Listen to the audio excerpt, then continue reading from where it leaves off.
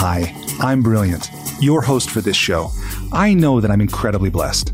As the son of self-made billionaires, I've seen the high price some people pay for success, and I've learned that money really can't buy happiness. But I've also had the good fortune to learn directly from many of the world's leading teachers.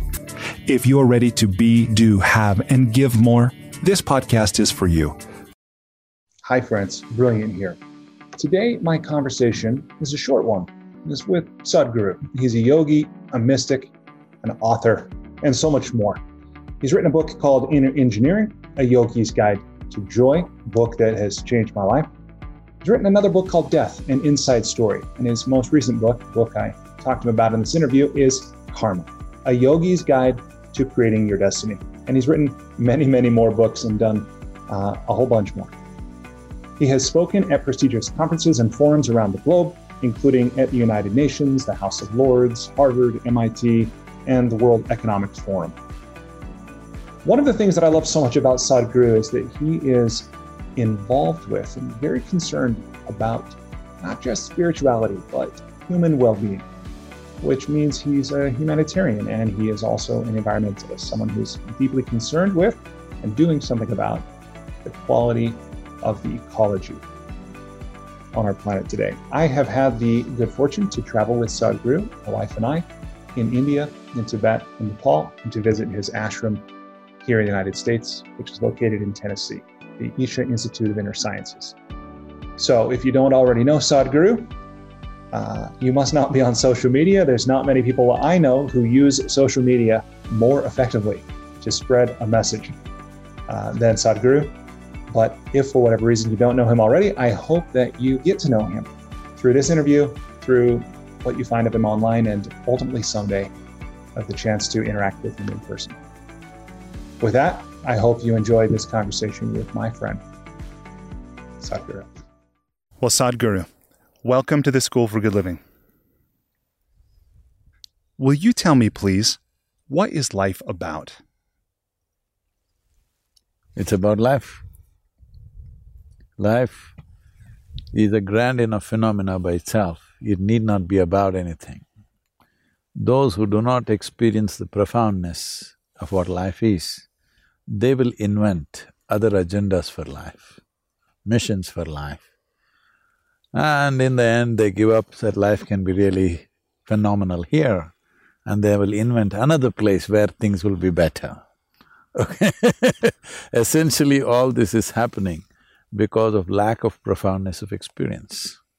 If you experience life in its full profundity, it is too phenomenal that it has to be a means for something else. It is the means and the end by itself. Okay, thank you for that. So, you've written many books, and your most recent book is Karma, A Yogi's Guide to Crafting Your Destiny.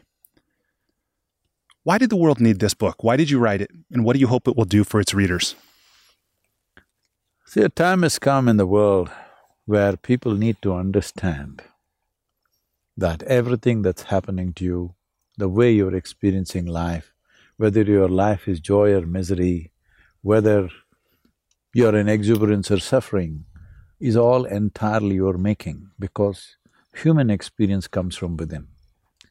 But in pursuit of human well-being, for a long time we've looked up, thinking it's going to come from there. As we realize the planet is round and it's spinning, we should also realize we don't even know what is up. Nobody knows what's up or down in this cosmos. Nowhere it's marked this side up, all right?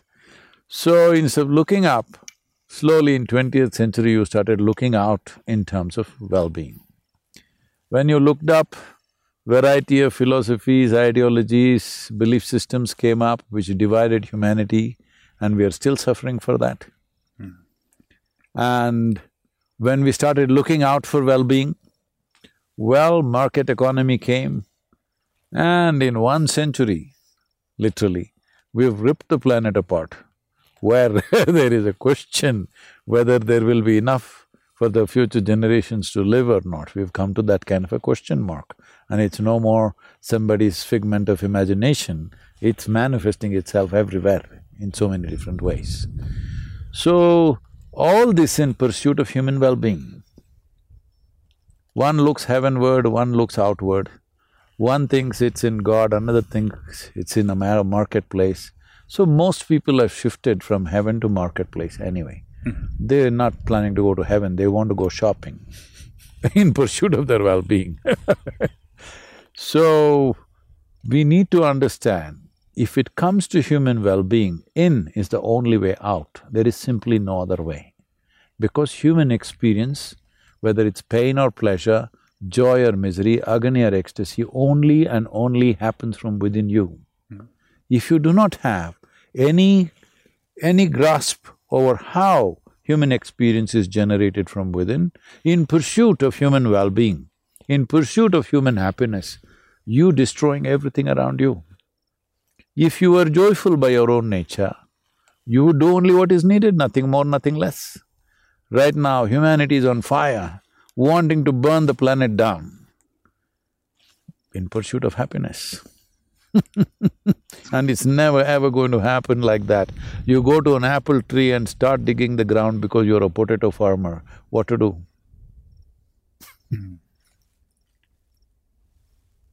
One of the things is I've listened to you read the audiobook, which I'm really grateful that you read it. I think people who merely read the words on the page will be missing something if they listen to it, that they would gain if they listen to it. But one of the things that you talk about is how a book can only transmit so much information, right? And that for some of maybe the more subtle or the deeper aspects of dealing with our karma, perhaps we need an initiation or to work with the master or something like that. Will you talk about what you see as the limits of what the written word can do and how you approach those in writing this book? So, a written word can be a great source of inspiration. You can't be endlessly inspired. Inspiration is to instigate action. If you go on inspiring yourself, you will become a hot air balloon. This is what is happening to a lot of people who are going on reading about spirituality. All right, they become hot air balloons because they're talking about all kinds of rubbish which is not in their experience. So, inspiration is fine, little bit of guidance is fine, but if really something has to happen, it needs to be transmitted.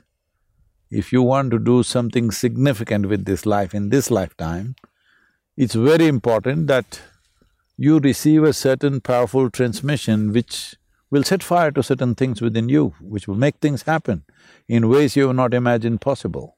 But if by reading books alone you'll going to get somewhere, no. By reading books you could be significantly inspired, that action will naturally come forth. All right, thank you. In a recent conversation, you were talking with me about soil, about something that many people probably don't think a whole lot about. And we don't think about things when things are going well. We don't have to think about them, right? But why is soil an important thing for you to be thinking about at this time, an important thing for all of us to be thinking about? The very body that you carry is soil, all right? The tree that you see standing there is soil. The bear that walks this land is soil. Tell me one thing that is not soil, which is life. Everything is soil. So the quality of the soil will definitely determine the quality of life upon the planet. The strength of the soil, the richness of the soil will also determine how strong and how rich this life is. So what have we done to the soil? What we have done to the soil is this, that we have put it into an unnatural condition, in the sense, soil, if you walk into the forest, soil is always regenerating itself because what grows up comes down and that gets once again recycled and again goes up and comes down. So in the form of animal waste, animal bodies, in the form of tree litter that comes down, this is the way soil is regenerating itself. But today, we have left large patches of land upon the planet, very large, significant patches of land on the planet, either because of agriculture or urbanization, particularly because of agriculture, because agriculture has taken the maximum extent of land on the planet. Our idea of agriculture is mono-agriculture, which is monoculture, and we have no animals on the farm because machines do all the work. There are no trees on the farm because if you have a tree, it will eat up all your fertilizer. So, no trees, no animals. If you grow 1 ton of whatever, let's say you grow 1 ton of wheat or soya bean or something, you're literally taking out 1 ton of soil, topsoil. How will you put it back? So on an average, it is estimated, most lands, if you farm for somewhere like 40 to 45 years, after that, desertification will set in. Soil will start turning into sand because all the topsoil goes away in the form of crop. So this is happening across the world. In one place it may be more serious than the other, but generally it is estimated by very responsible scientists that by 2045, 65% of the world's soil will be uncultivable. At the same time, they're predicting by 2050, our population will be something like 10.25 billion people. So, your population is expanding and your ability to grow food is going down. Well, if that is your plan, all the best. You're planning a disaster for yourself. You're planning a disaster for future generations of people. You're planning a disaster for an unborn child. You're planning a great disaster for an unborn child. You have no business to bring another life here, destroy all the possibilities of life and then live life here, human life. So, the biodiversity loss because of this is so serious that in the last 50 years, 66% of vertebrate life has vanished. 66%. And nearly 80% of the biomass insects are gone. They're saying by the end of 21st century, it will become such that in terms of worm population, insect population and microbial population in the soil will be so diminished that literally you will not be able to grow a thing on this planet. Wow. So, we are going there very rapidly. If we do something significant right now, in the next 15 to 20 years, if we put back enough trees, if we put back enough animals on the land and see that soil is regenerated and above all, biodiversity flourishes in the soil, because soil is alive. See, the studies show that in southern Indian soil, particularly in tropical soil, if you take a handful of soil, there are over 10,000 species, not numbers. Wow. 10,000 species of life in one handful of soil. This is being diminished at a rate where it's literally suicide. It's suicide. If you don't talk about soil right now, if you do not do something about soil right now, it is the most irresponsible thing. Because I'm particularly talking about soil very strongly because unfortunately civic issues are being projected as ecological issues because nobody wants to address the real issues, because real issues take time, resource and money to produce results.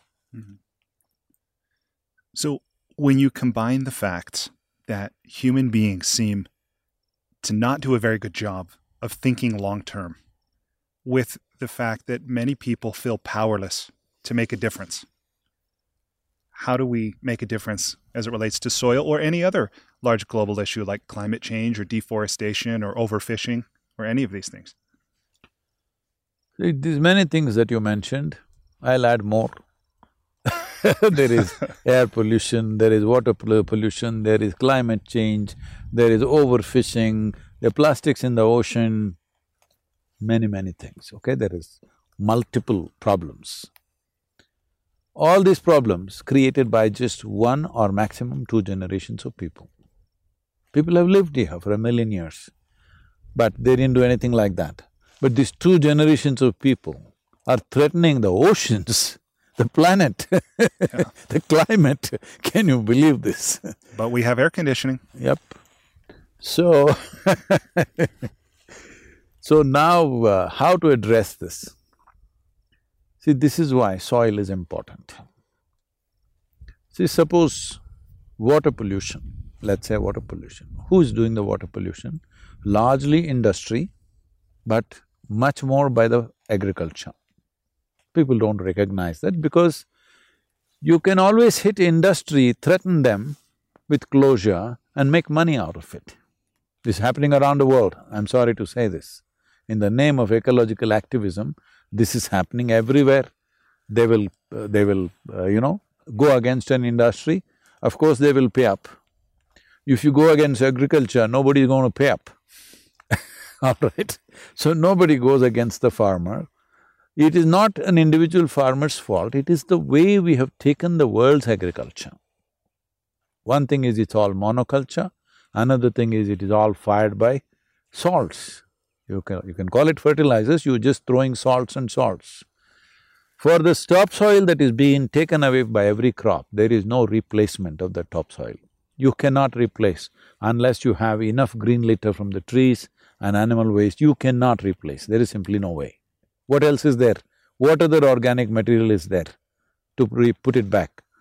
So, without making these changes, it won't happen. We can go into other problems. There is plastics in the ocean. There is air pollution in the cities. I'm telling you, if there is too much air pollution, anyway, this pandemic has done that to some extent to us, unfortunately. But if you turn off all the machines, everything that smokes in the world for 3 months, believe me, air will become like pristine, pure as it was a few hundred years ago. All the water pollution, industries with the proper laws if you enforce, within a year's time, all of it will be fixed. If you employ all the naval forces in the world, you can clean up the oceans in a matter of 6 months to 12 months. We are not doing those things. But soil, if it goes bad, as it is going bad right now, if desertification happens, it will take 150 to 200 years to turn back. For that, many of us, I would say out of the 7.6 billion population, if at least 3 to 4 billion of us die and get buried in the soil, we will make enough good manure and regeneration will happen. Yes, we will pay that kind of price. I'm not a doomsayer, I'm a very optimistic person. But it is very, very important that now, in the next 15 to 20 years, we take steps. Otherwise, if we don't do it consciously, nature will do it in a very cruel way. Okay. Well, the last question that I have for you, I'm gonna switch gears a little bit and ask about writing and creativity. And maybe the segue here is that every one of us knows things that other people don't know, right? We have lessons and experiences and insights, and sharing those really can make a difference in the world, right? So for those who listen to this show or who are watching this, who feel called to write, they want to share their message in a written form, or in any other way, I suppose. What advice or encouragement do you give to those people? You don't have to necessarily listen to talks. If you learn to listen to everything, there is a lot in the universe. I didn't listen to anybody. I did not read any scriptures or books.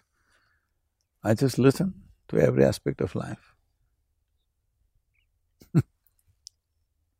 Okay. Well, Sadhguru, you have made such a difference in my life, and I'm grateful for what I've learned from you, the places you've taken me, or the things you've shown me over the years, and I'm really grateful that you'd make time to have this conversation with me today. So thank you.